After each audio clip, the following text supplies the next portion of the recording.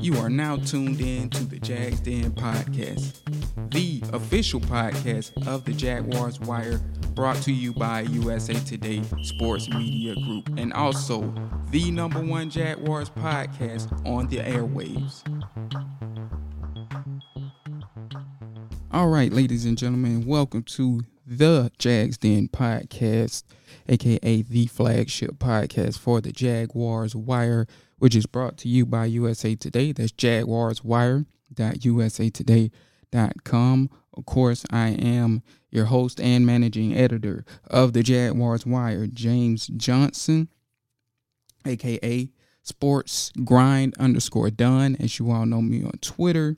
And of course, you can feel free to follow our various Twitter handles, the podcast at Jags Den Podcast, of course, at the Jaguars Wire for the Jaguars Wire.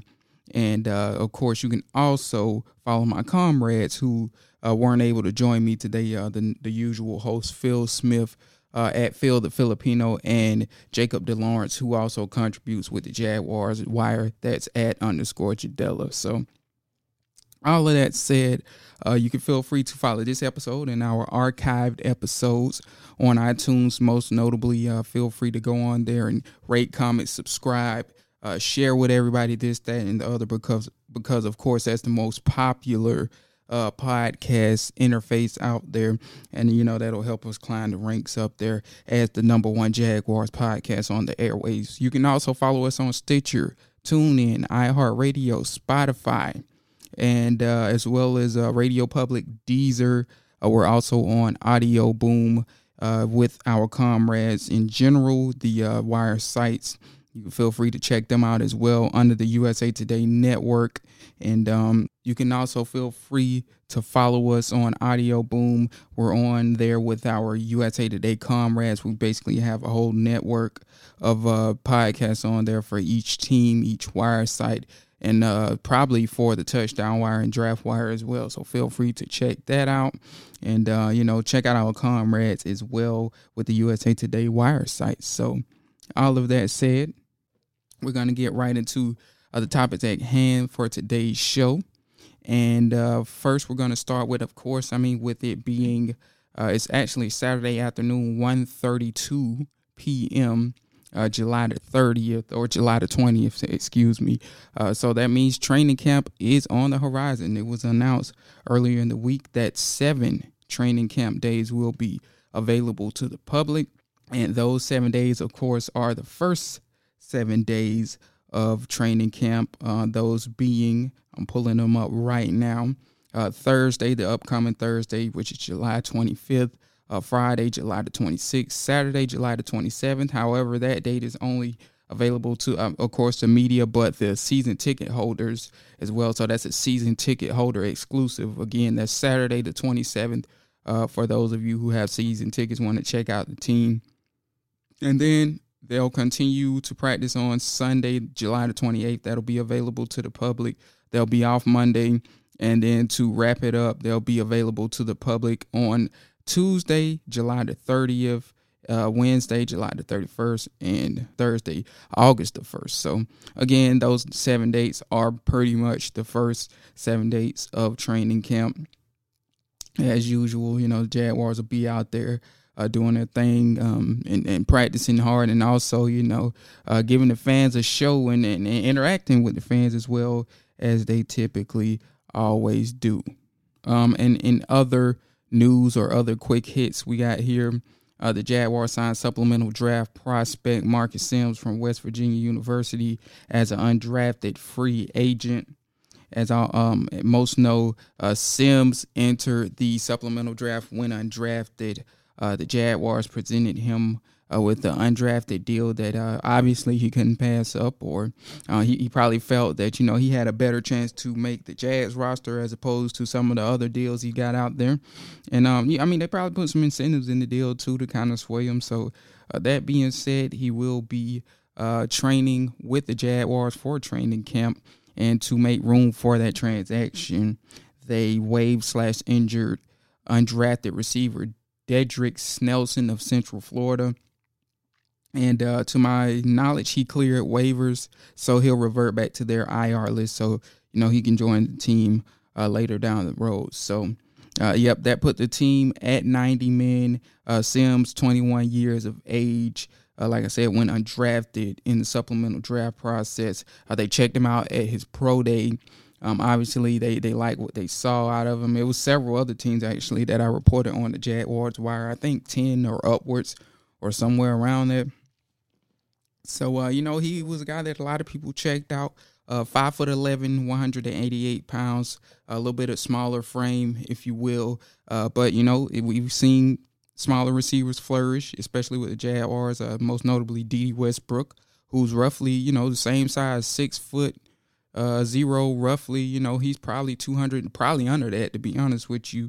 That being said, he was arguably the best receiver for the Jaguars. There's, no argument in it. He was the best receiver for the Jags last year. So, as for his statistics, Sims hauled in 46 receptions for 699 yards and 2 touchdowns last season, which was 2018.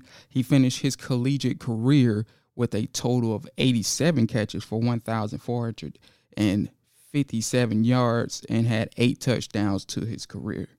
He also returned punts and returned kicks, racked up just under 1,000 yards as a kick returner, and as a punt returner, he had 157 yards, no touchdowns to his name, but that's worth noting because probably what you're looking at Sims is the guy that the Jaguars probably will be looking at as one of those back end receivers, maybe at best, if he can make the roster as 5 or as a number 6 guy alongside Terrell Pryor. But when you're at that part or on that back end of the receiver depth chart, typically what teams are looking for is a guy that can play special teams, return punts, return kicks, be a gunner, make some tackles on special teams. So I think ultimately that explains them picking up Sims. We'll see how he performs and how he fares at training camp.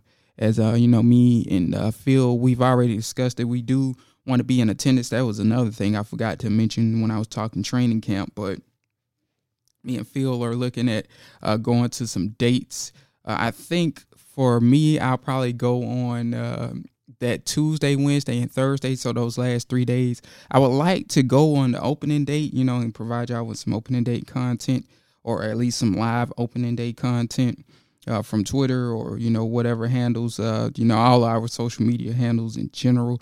But it's looking like me and Phil will be going on that Tuesday, Wednesday, and Thursday. That being said, be on the lookout on the Jaguars Wire for content on training camp, as it is a mere 6 days away now. And we're looking at under a week. And regardless as to, if we're there live on the set with the team or not, we'll have plenty of content on training camp on the Jaguars Wire. Again, that's jaguarswire.usatoday.com. We'll have plenty of that on the web and on social media and what have you. Also, when you look back at mini camp and OTAs, we did a pretty good job with giving you coverage every day. During that process, we gave you all the rundowns for every session in terms of OTAs. Those were well received, so we would like to continue something like that for training camp and keep giving you all that quality content that you all have been looking for on the web concerning the Jacksonville Jaguars. So the last quick hit, Lot J, Lenny Curry, Mayor Curry, came out to say, and this was last week, that they are verbally close to making an agreement on Lot J. As most are aware, Shad Khan, this was something that he made a big deal of. And a lot of people have been excited about it and wanting to see it come into fruition, a $500 million project in totality. Of course, you would think, especially Jacksonville, they're not going to pour all of that into it immediately. They'll do it in phases, in steps. But basically what they want to do is just, turn Lot J into a area with a hotel. There's going to be residential areas. There's going to be an office building. There also will be what's looking like will be a quote unquote live venue. And what those are is, basically, think of it as the landing, a place where people can converse during the game and whatnot, with restaurants and, shops and outlets and whatnot. That type of deal. For those of you who have been to the Atlanta Braves stadium, their new one at least, or should I say ballpark, it's something like that. Basically, the same company that built the surrounding to that stadium, Cordish companies, they are the ones working with the Jaguars on this situation. So think some along the lines of that, since it's the same company that they're working with, some along the lines of what the St. Louis Rams have surrounding their ballpark, and the Texas Rangers, who Cordish companies have worked with them too. So, basically it's just something to make Jacksonville, or at least the stadium, TIAA Bank, feel a popping spot 24/7, even basically when, there's no football activity going on. And kind of like, what they're doing with Daly's Place. Just, adding more activity alongside Daly's Place look like what Shad Khan is trying to do here. So we'll monitor that throughout the process, and we'll see where they at with the city council and all of that. Typically it's not the easiest process to get done, especially for a $500 million process. But again, like I said, they'll probably do it in phases, and they'll put X amount of dollars to the first phase and then go on from there. So that's a good thing to see. As as I said with the Buffalo Bills situation in the last podcast, you like to see the owner investing more money into the city. Therefore, when it comes time to renew this lease, and the Jaguars are coming up on that time, the Buffalo Bills are going through that right now. But when they wrap their situation up, figure out their stadium situation, and figure out their lease situation, the league is going to turn to us, and because the Jaguars lease, I think, is up in roughly 2029 or something. So I think we're kind of next on that list. Of course, they always have associated us with relocation talks, wrongfully so anyway. And, the more projects that Shad Khan does, like Lot J, and entrench his money and himself into the city, the better for the longevity of the Jacksonville Jaguars and their long-term viability in the city of Jacksonville. So that was that on the quick hits. We will get right into the topics at hand. Really only have 2 topics to discuss this time around. We're going to talk about my personal optimism on the Jaguars offense, which is weird because typically I'm the one that's pessimistic on the Jaguars, while others are the ones that are, more optimistic. So it's kind of vice versa this year. The fans aren't so much excited about the offense and optimistic about the offense as I am. But we're going to talk about exactly why they should be, or they should be at least, a little bit more optimistic when looking at this Jaguars offense. We'll also talk some Madden ratings. Of course, as you all know, Madden 20 will be out soon. The ratings came out earlier this week. Jaguars were rated at 79 overall. Is that too high or too low for them? We'll talk about that in today's show. And we'll also look at the X factor abilities that the individual players were given. The Jags have 2 players with X factor abilities on their team. And we'll talk about individual player ratings as well. So all of that said, let's get right into it with the Jags offense. As I said, a lot of the fans, especially just looking at the feedback we've been getting on social media and what have you, especially on the Facebook page, which is probably one of our most popping social media pages. But a lot of people just don't seem high on the Jags offense. And I think I'll start by saying this. I think a lot of it is, and it's not an issue that it is this way, but I think a lot of people were Blake Bortles stands that are Jaguar fans, and it's still not sitting well that, they let him go. So that might be part of the pessimism or the pessimistic side to this, why people aren't high on the Jaguars offense. And another thing that we keep seeing is basically a lot of the fans have come out to say, hey, we don't have a marquee receiver. Marquise Lee, he's going to miss, 2 weeks in the training camp. Don't really have that guy, even with Marquise Lee in the equation. He's not a guy we would exactly call a number one. So, there's that as well. So, I could see why. And then, they're coming off an off season last year where, the offense just looked putrid. But that being said, the reason I'm personally optimistic on this team is, of course, and I mean, a lot of people are well aware of this, is for one, personally, I've always thought, and I mean, I think Jacob and Phil would agree with me here, that Blake Bortles was a part of the problem for the offense as opposed to some others. And I mean, there's some others that agree with us too as well, and especially in the media realm.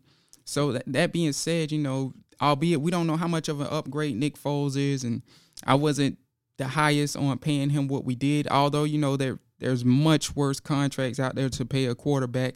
We're seeing what they're making by the year, and it just keeps inflating at a crazy rate. So they could have paid him much more. It could have been much worse. They could be more. They could have tied more cap into him. So I guess I shouldn't complain from that perspective. But that being said, though, again, on Nick Foles, don't know exactly how much of an upgrade he is over Blake Bortles. But that being said, the slightest of an upgrade over Blake Bortles, in addition to what we already have with this offense, or should I say the defense, and the Jaguars do have weapons on offense. They are, if Nick Foles is what we saw, the past two postseasons, and the late in the regular season, the past two late regular seasons with the Philadelphia Eagles, they should be able to contend for the playoffs. Not only that, but, they should be viewed as Super Bowl contenders if that is the Nick Foles that they're getting indeed. So, not the highest on Nick Foles, not the biggest fan of Nick Foles, but what I saw from him late in the regular season, late in the postseason, it was impressive nonetheless. And I think he does have talent, and I think he is an upgrade over Blake Bortles. And, that in itself really helps this team. So, there's that. There also is the fact that, again, and most of us are well aware of this, that the offensive line is coming back 100%. That didn't really help last year's issues. Of course, they had four guys ultimately in terms of the starters going on IR at the end of the day. It was A.J. Cann, who was the lone standing member of the starting five offensive linemen, who was the only guy that didn't go on IR. So you had Andrew Norwell, Linder, Jeremy Parnell went on IR, and Cam Robinson. So all of those guys are back. Cam Robinson will be late into training camp, just like Marquise Lee will, according to reports. So we're thinking, 2 weeks in the training camp. But you don't want to rush him as he recovers from ACL surgery. As we all know, he sustained the injury week 2 against the New England Patriots. That was from that point on, he was out for the season. So he'll be coming back. Brandon Linder and Andrew Norwell coming back. We kind of lost them mid-season. Arguably the two best offensive linemen, ain't no arguably in it. They are the two best offensive linemen on the Jaguars roster. So they'll be back. That certainly has to help. Although, they will be kind of using new schematics under John DeFilippo, probably will be using some zone blocking there. And most will argue they might not be a fit for that. So, there's that to worry about. But in terms of health, the offensive line will be back. And again, that really didn't help to have basically four backups in front of Blake Bortles. And as I said, Blake Bortles already was an inconsistent quarterback as it was. He already, with a healthy offensive line, I guess I would say he wasn't the guy, in my honest opinion. I mean, we saw the inconsistency even in 2017, the year that got him the contract. Again, I've said this on the radio. I said it on this podcast, on the airwaves of the public airwaves. But, I mean, you look at 2017, he was inconsistent then, the year that got him paid. One moment he was in Jacksonville struggling to put up so much as a first down against the Tennessee Titans and put up points or just generate any offense. Then the next week they go to London, he drops 44. So that was kind of just hard for the staff to just game plan around, because they never knew what player they were going to get. So if you're Nate Hackett, and I feel a lot of, Nate Hackett getting fired is on Blake Bortles, and that inconsistency that he couldn't game plan for, that certainly probably didn't help Nate Hackett's job. But if you're him and you're wondering week in and week out, which Blake am I going to get so I can even get to make a game plan, that could cause a problem in itself. But, that's neither here nor neither there. But as I was saying, you add in all of those factors, the offensive line pretty much wiped out. You have a quarterback that isn't the answer, even with the offensive line. The starting offensive line You have a quarterback that isn't the answer behind those backups, and you're just in a world of trouble at that point. And I mean, it reared its head, it showed, and then also, of course, Leonard Fournette missed half of the season, so he's the offense's number one weapon. Previously in 2017, they led the league in rushing, so that also didn't help as well. So all of those guys are coming back. The offensive line, Leonard Fournette is back, albeit history says Leonard Fournette isn't going to play a whole season, but at least they'll have him to open the season. They'll have a clean slate. They'll have all of their guys back in front of Nick Foles. So Nick Foles will have better circumstances than Blake Bortles ended the season with, so to speak. So that's a positive. And like I said, I think one of the things with the fans is, especially, they look at the receiving core, they don't see a Nook Hopkins, or they don't see one of these number one guys, Antonio Brown or Juju Smith-Schuster in the group, and that concerns them, and rightfully so. I can understand that. But I mean, in my opinion, I'm a little bit more higher on the receiving core than others, because I know when you look at it, so they have D.D. Westbrook, who was no slouch last year. Okay, he absolutely decimated teams from the slot. Although I guess you could say they were coming from behind in a lot of games, but he had a lot of success from the slot. And D.D. Westbrook is a guy that Jags got in the 4th round, but he really was the first round talent, and it's showing, in my opinion. Like, it's no coincidence that he was their best receiver last year. So you got a guy in D.D. Westbrook who just dominated from the slot, and who Doug Farrar of Touchdown Wire, my comrade, basically put in an article that he was the 11th best slot receiver in football. So you got a guy that that's a great weapon for Nick Foles to come into this equation and have. And he's coming off of that year where he had a good year. So the momentum is certainly there. So you have him leading the way for the receiving core, even without Marquise Lee. So there's that, a guy that was, drafted in the 4th round, that has first-round talent, who's only going to get better helping out Nick Foles. So you got that coming into the mix. You have DJ Chark, who, I get it, a lot of people weren't high on him. He struggled in his rookie season, but, really, can you hold that against him? How many receivers in their rookie season come out and light it up exactly? Albeit, it was a little underwhelming for him, and he had a lot of issues going on. It was the injury. There were also the drops, the fumbles. He had penalties, but that's just a rookie being a rookie.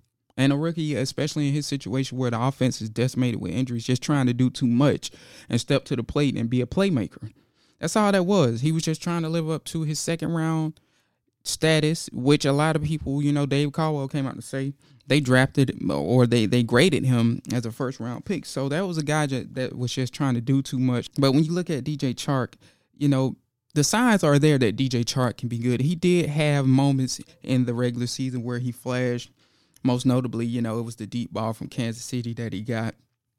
Or I think he had 2 moments like that, but he showed up as a deep threat for the team, which is what the team is expecting of him. When he lives up to his potential, they think he can be a guy that can get them huge chunks of yardage. And you look at him as a player in terms of practice, the signs were there in practice. He killed it last year in training camp with Cody Kessler. With Cody Kessler, that in itself is that's kind of crazy to say. The guy was out there lighting it up with a backup quarterback who couldn't even really move the ball in the regular season. So he was a guy that you could argue was probably maybe the MVP of training camp last season. And it's translating to this offseason in the summer and minicamp, OTAs. You can argue that DJ Chark was the MVP of that phase. And it wouldn't surprise me if he kills it in training camp as well, continues where he left off and start connecting with Nick Foles and be the guy that, we look at in training camp and be like, hey, this guy balled out this whole summer. So, that in itself, is alarming to me. That says that, he has shown the ability. It's kind of like DeAndre Hopkins. He's shown the ability to adapt to whatever quarterback you put in front of him, essentially, which is a great trait to have. I'm not saying he's DeAndre Hopkins, but that trait in itself is a great trait to have. That shows the degree of talent this young man has, in my opinion, personally. And I think DJ Chark could explode onto the scene especially with better quarterback play, as I said, behind center. I think he could explode onto the scene in 2019. So I'm a little bit higher on him than some others. And for crying out loud, once again, like I said, he was drafted in the second round. So, I mean, clearly the talent is there. So there was also Chris Conley, who you could argue, looked like probably he could be the MVP as well, just like Chart was of this summer. And again, I get it. You don't have to tell me that there weren't any pads on, this, that, and the other. I'm a journalist of 8 years.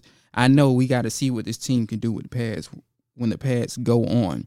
But all I'm saying is, some of the things we saw in summer definitely could translate to when the pads go on, because simply put, a lot of it was tied to probably, inconsistency at the quarterback. Now you get somebody that throws a consistent ball, that has good ball placement, and all of a sudden the receivers, I mean, it's not a shocker that all of a sudden the receivers are starting to flash. Now that the ball placement is better, there's consistency at the quarterback, this, that, and the other. And then you even hear a guy like A.J. Boye admit that, hey, we haven't been able as DBs to make the same plays on the ball that we previously had. And A.J. Boye, although he struggled a little bit last year, he dropped off a little bit, he's still no slouch, make no mistake about it. He's still one of the league's best corners. So you have him come out and say, like, hey, this receiving core and this offense and Nick Foles, these guys are putting it on us basically in a roundabout way, is what he said. I mean, and in fact, they've left concerns, the receivers and Nick Foles have, that the Jaguars may need to go pick up a guy like, say, a Eric Berry to boost the secondary, at least that the safety spot, because they're a little young back there with Gerard Wilson and Ronnie Harrison. So, basically the receivers beat up on them so bad to the point where people have concerns that the Jaguars may need to add a safety before training camp begins. Whether that's, like I said, I guess Glover Quinn, he retired, according to Phil. He told me that. I missed that in the news. But, people are saying they might need a Eric Berry or Trey Boston from, I think that's the young man's name, from Arizona. So that being said, these guys have the momentum going into training camp, and we'll see if that ultimately translates. But one last thing that has me a little bit optimistic on this receiving core, at least more optimistic than others, is the fact that, while the Jaguars front office has its flaws, and we've lit into them on the Jaguars Wire, I mean, we call it as it is, that front office has struggled, and there's some things that they've done, and they've made some costly mistakes. That being said, one thing that I don't think we can question is their ability to scout receivers. I mean, you look at Dave Caldwell's history with receivers, even when he was with Atlanta. He was the guy that reportedly, according to reports, put together and compiled the trade to get Julio Jones. You would think, as Thomas Dimitroff's second man, he did a lot of the scouting on Julio Jones as well. So this man knows receivers because, I mean, clearly, as we all know, Julio Jones is a top 1, 2, or 3 receiver. However you view him, most would even say the number 1. But, I mean, Julio Jones is killing the league. So you look at that, and that just shows that Dave, I mean, and it's not like Julio Jones was this talent that you obviously couldn't see would be good in the NFL, I guess. I mean, it was obvious that he was going to be a star, I guess is what I'm trying to say. But you also look at Allen Robinson, who, I mean, albeit Dave Caldwell didn't do what was necessary to keep him in Jacksonville, he did scout him and bring him onto this team, and he translated.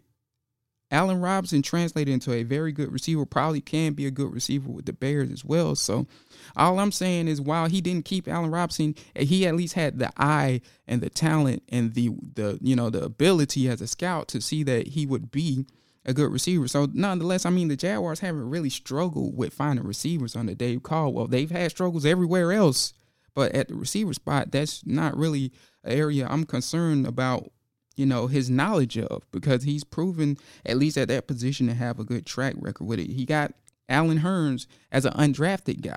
That was a steal, a diamond in the rough right there. So that is one area I won't question Dave Caldwell in, as well as I won't question Tom Coughlin, who I've been critical of, especially in the front office. But when you look at Tom Coughlin's track record with receivers, back in the day, when he was running things with the Jaguars as the GM and as the coach, he brought in Keenan, brought in Jimmy, and he had the eye to scout those guys, as free agents and bring him into the, Jacksonville Jaguars organization and make, no doubt what nobody would doubt is the best receiving tandem in the franchise's history. So you look at that.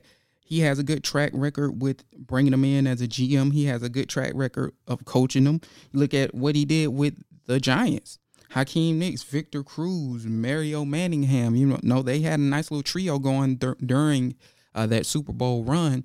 And they also, Odell Beckham, working with him and making him elite receiver. Especially, he's been very good after the catch over the course of his career. So make no mistake about it, while Tom Coughlin has his flaws, the receiver department is an area that he, just like Dave Caldwell, has flourished in scouting and coaching as well. So, the crazy thing about it is, like, people praise Tom Coughlin for being kind of a quarterback whisperer when the fact of the matter is his track record with receivers is better than quarterbacks, So, in this case, that's a good thing for the Jaguars. Because obviously we're talking about this because the receiver area is an area of concern. And I think, just all of that, his knowledge of the position and Dave Caldwell's knowledge of the position basically puts the Jags in good hands, in my opinion. So I guess ultimately time will tell. Like I said, training camp's coming up in under a week. We'll be there covering it with Jacob as well. Hopefully he'll be able to join us like he did last year. And, we'll be definitely watching that position and how they fare at the receiver position, because coming into the mix, they have momentum. They look very good in OTAs. They look very good at minicamp. And, nonetheless, that's going to be a key department for the Jags' success heading forward, especially under new offensive coordinator, John DeFilippo. So next, we're going to get into the Madden ratings. As I said, for Madden NFL 20, Jaguars were rated a 79 overall. And I'm going to pull up the list real quick. I think that makes them like the seventh worst team if you go on from the bottom. So we got, 1, 2, 3, 4, 5, 6, 7. Yep, exactly. It was the seventh worst team with a 79 overall. And they were rated at 82 on defense, a 71 on offense, which probably hurt their average. That 79 overall, that probably is what hurt them the most. So, of course, a lot of Jaguars fans have been up in arms about it, including myself. I didn't think Madden graded them fairly or well on this equation. But the thing about Madden is, as of lately, the last 8 years, their rating system has been kind of critical. So, a lot of teams aren't where they should be. You look at the overall ratings, right? You got the Patriots as an 87. Back in the day, they easily a 90. Easily a 90. The Packers are 87. Back in the day, they, by the grading scale they used back then, easily would have been a 90. So now the Madden is just, I don't know exactly how they do this, but all I do know is, the grades are super critical regardless of what team you are. But that's especially a case for a team like the Jacksonville Jaguars, who, are kind of one of the lesser known teams. Even in 2017's run, a lot of people didn't know a lot about them. So that being said, in terms of the overall rating, I think the Jaguars definitely could have been higher. I would say, I'm looking at the listing here. They got the Broncos at 81. You could have easily put the Jaguars there, especially with Nick Foles. Like, what's the difference in the teams? They got veteran quarterbacks that, in that 30-year-old age range, and Flacco and Foles, who, are probably pretty much on the same level. I think Foles is probably a little bit better than Flacco. They both got elite defenses, and they both got questionable offenses. So I don't understand how they're not rated up there with the Broncos, at least on this this rating scale. You can argue that the Broncos would be higher too, but again, Madden's kind of critical. Then you see like the Ravens 81. Let's keep going up here on the list. The Seahawks 81, Titans 81. Yeah, you can look at a lot of these teams and say, hey, they could have been better. But the Jaguars at least should have been in that 81. You got the 49ers at an 83. Jags could be in that range somewhere, even on this scale that Madden uses. So, it is what it is, I guess. And, the good thing about it is now with video games in the video game community is like you have downloadable content. So over the course of the regular season, of course, Madden will update ratings And the Jaguars, of course, can climb the rating scale over time in the regular season. But to start off the game, they weren't done any favors, so to speak. So I look at that rating, that 79 overall, and I scratch my head. But it is what it is for right now. The 71 on offense, like I said, that really hurt them. That's a little low for the Jags, in my opinion. Last year, yeah, sure, if you're looking at last year, they struggled mightily. But a lot of that, again, was because of the injuries that decimated the offensive line. 4 guys on IR from the starting offensive line. Leonard Fournette out for, half of the season. That year wasn't telling of what the Jaguars really are on offense. You go a year back after that in 2017, even with the inconsistency of Blake Bortles, they were a respectable offense, much better than the 71. So I think Madden should have graded them off of what they would have been as a healthy unit. And I think what they did is they did the complete opposite. They graded them and rated them off of last year when they were decimated with injuries. But again, with downloadable content, you should be able, or we should see an increase in that if the Jaguars offense is serviceable and they can be what, we think they'll be. Now, as for the individual ratings, and I guess I'll start by, before I even get into that, talking about the X Factor abilities. Now, they're bringing these abilities back into the game. And I say back into the game because if I recall, and I haven't played or owned a Madden in roughly 5 years. I kind of took a break from it, especially when, like I said, when the rating system kind of got a little bit more critical. But that being said, they did used to have X Factor players, if I can recall back in the day. Don't know how long ago that was, but they're bringing it back. And the Jaguars have 2 X Factor players who, ironically, are their 2 top-rated players in Jalen Ramsey, who's a 96 overall, and Calais Campbell, who's a 92 overall. If I'm not mistaken, those were their ratings from last year as well. So they didn't decline. They didn't necessarily increase in the ratings there, which I guess you could say that's a good or a bad thing. But they'll have the X Factor abilities for the Jacksonville Jaguars. And I'm sure it might be teams with more X Factor players, but for now, we'll just say you can have up to 2 at least based off the Jaguars X Factor players per team. So for Jalen Ramsey, he has a shutdown X Factor ability. And I'm reading it off of Jags Wire here, which that basically allows him to provide tighter coverage than others and snag interceptions during contested catches. To activate it, players will need to force 2 incompletions with Ramsey or pick off a quarterback. In other words, you probably need to get a user pick. And for the opposition to deactivate that X Factor ability, they will need to gain at least 30 offensive yards after the ability is triggered. Now, for Calais Campbell, his X Factor ability is called the Unstoppable Force ability, which will allow him to shred blocks quicker, regardless as to how a player chooses to rush with Calais, the quarterback, or rush the quarterback with Calais. Once the ability is activated, Calais, he'll basically win most of his one-on-one matchups, if not all of them.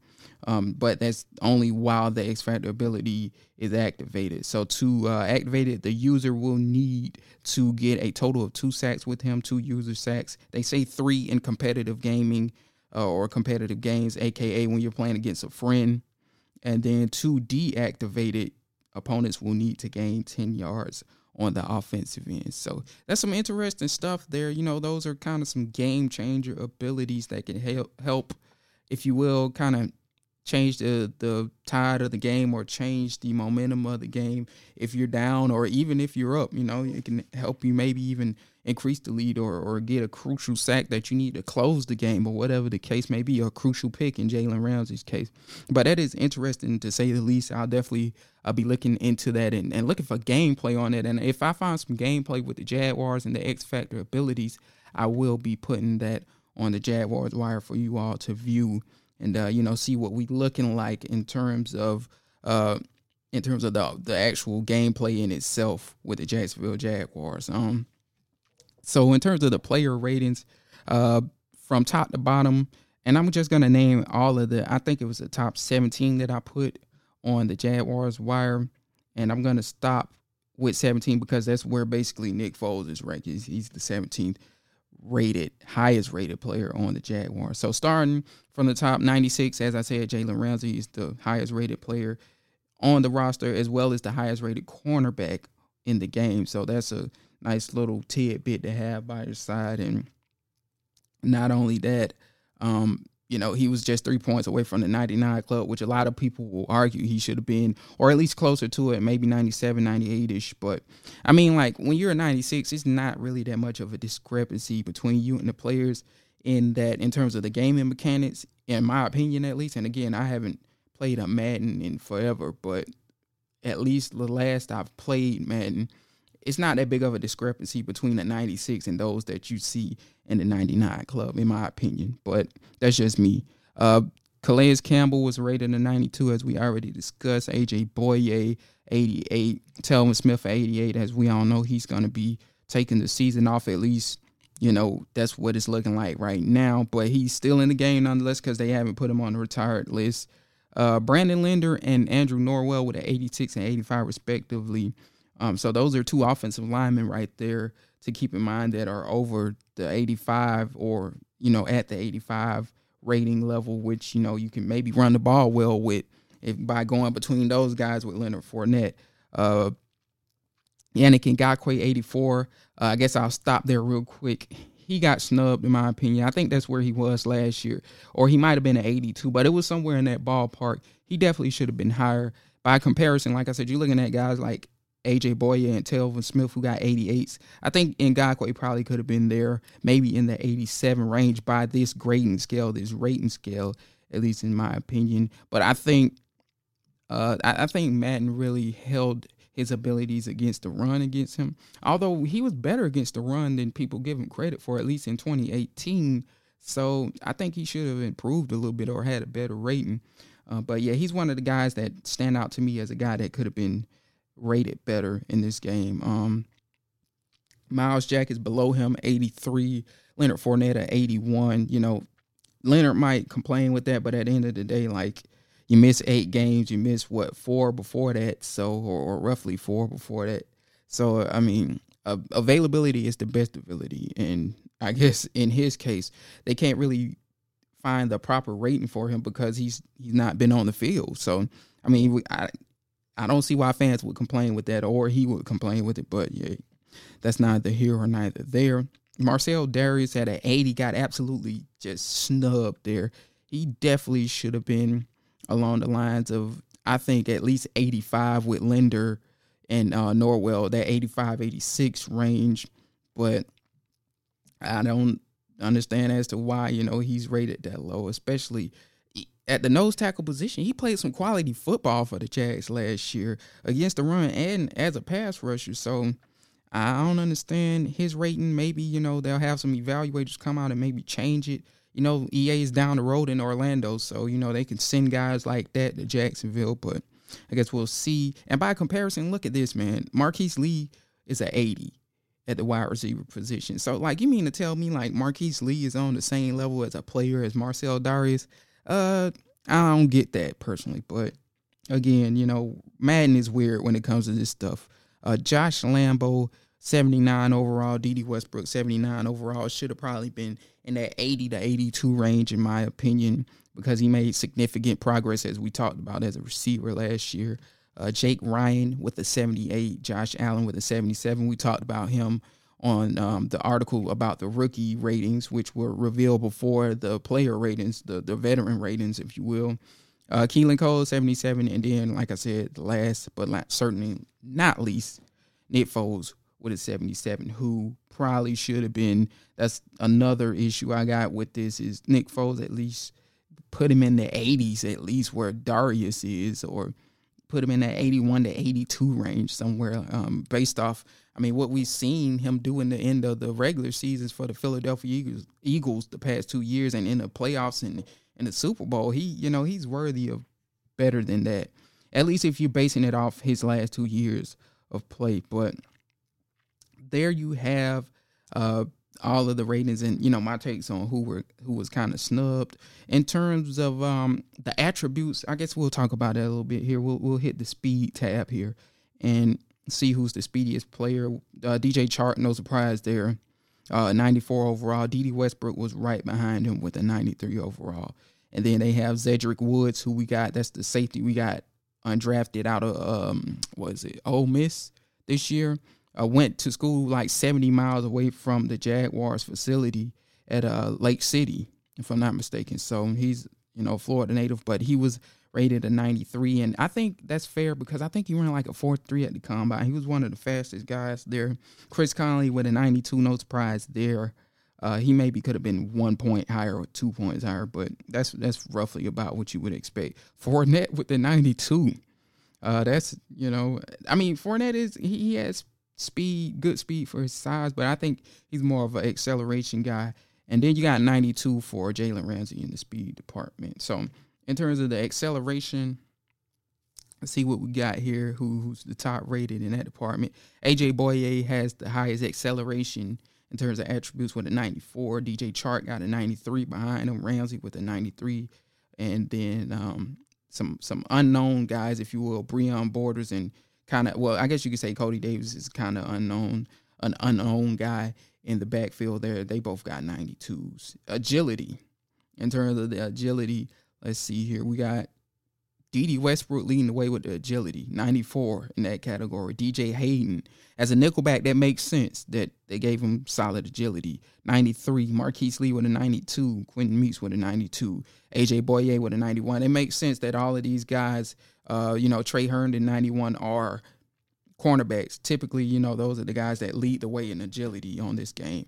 And then lastly, strength, definitely, as I expected, Marcel Darius with a 94. Taven Bryan, surprisingly, still got that 93 from last year that he had as a rookie, which is higher than Calais Campbell, who's the next man with a 92. So that's what it's looking like in terms of the attributes. Cannot wait for Madden to come out. This is the first one, like I said, I've owned I will own. I haven't even pre-ordered it yet, but it's the first one I have or will own in the past about 5 years. So I'm kind of excited about it and to see the new features, the new X Factor features.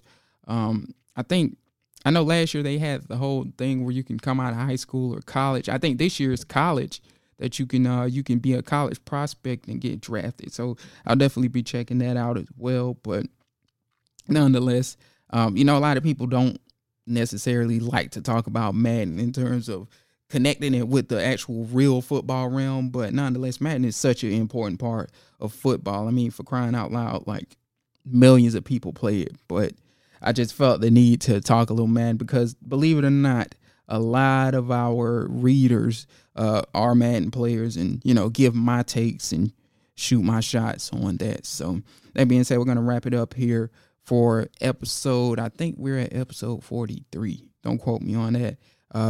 At this point, they're all running together. But feel free to check us out. As I said earlier in the podcast, iTunes, Stitcher, TuneIn, Audio Boom with our comrades on the USA Today Network. We'll have this episode up there for you to look at and many, many others leading up to this point. Hopefully we can get Jacob and Phil in on the next episode. We'll probably try and do one in 2 more days. Like I said, with training camp coming up, we need to get more frequent with this.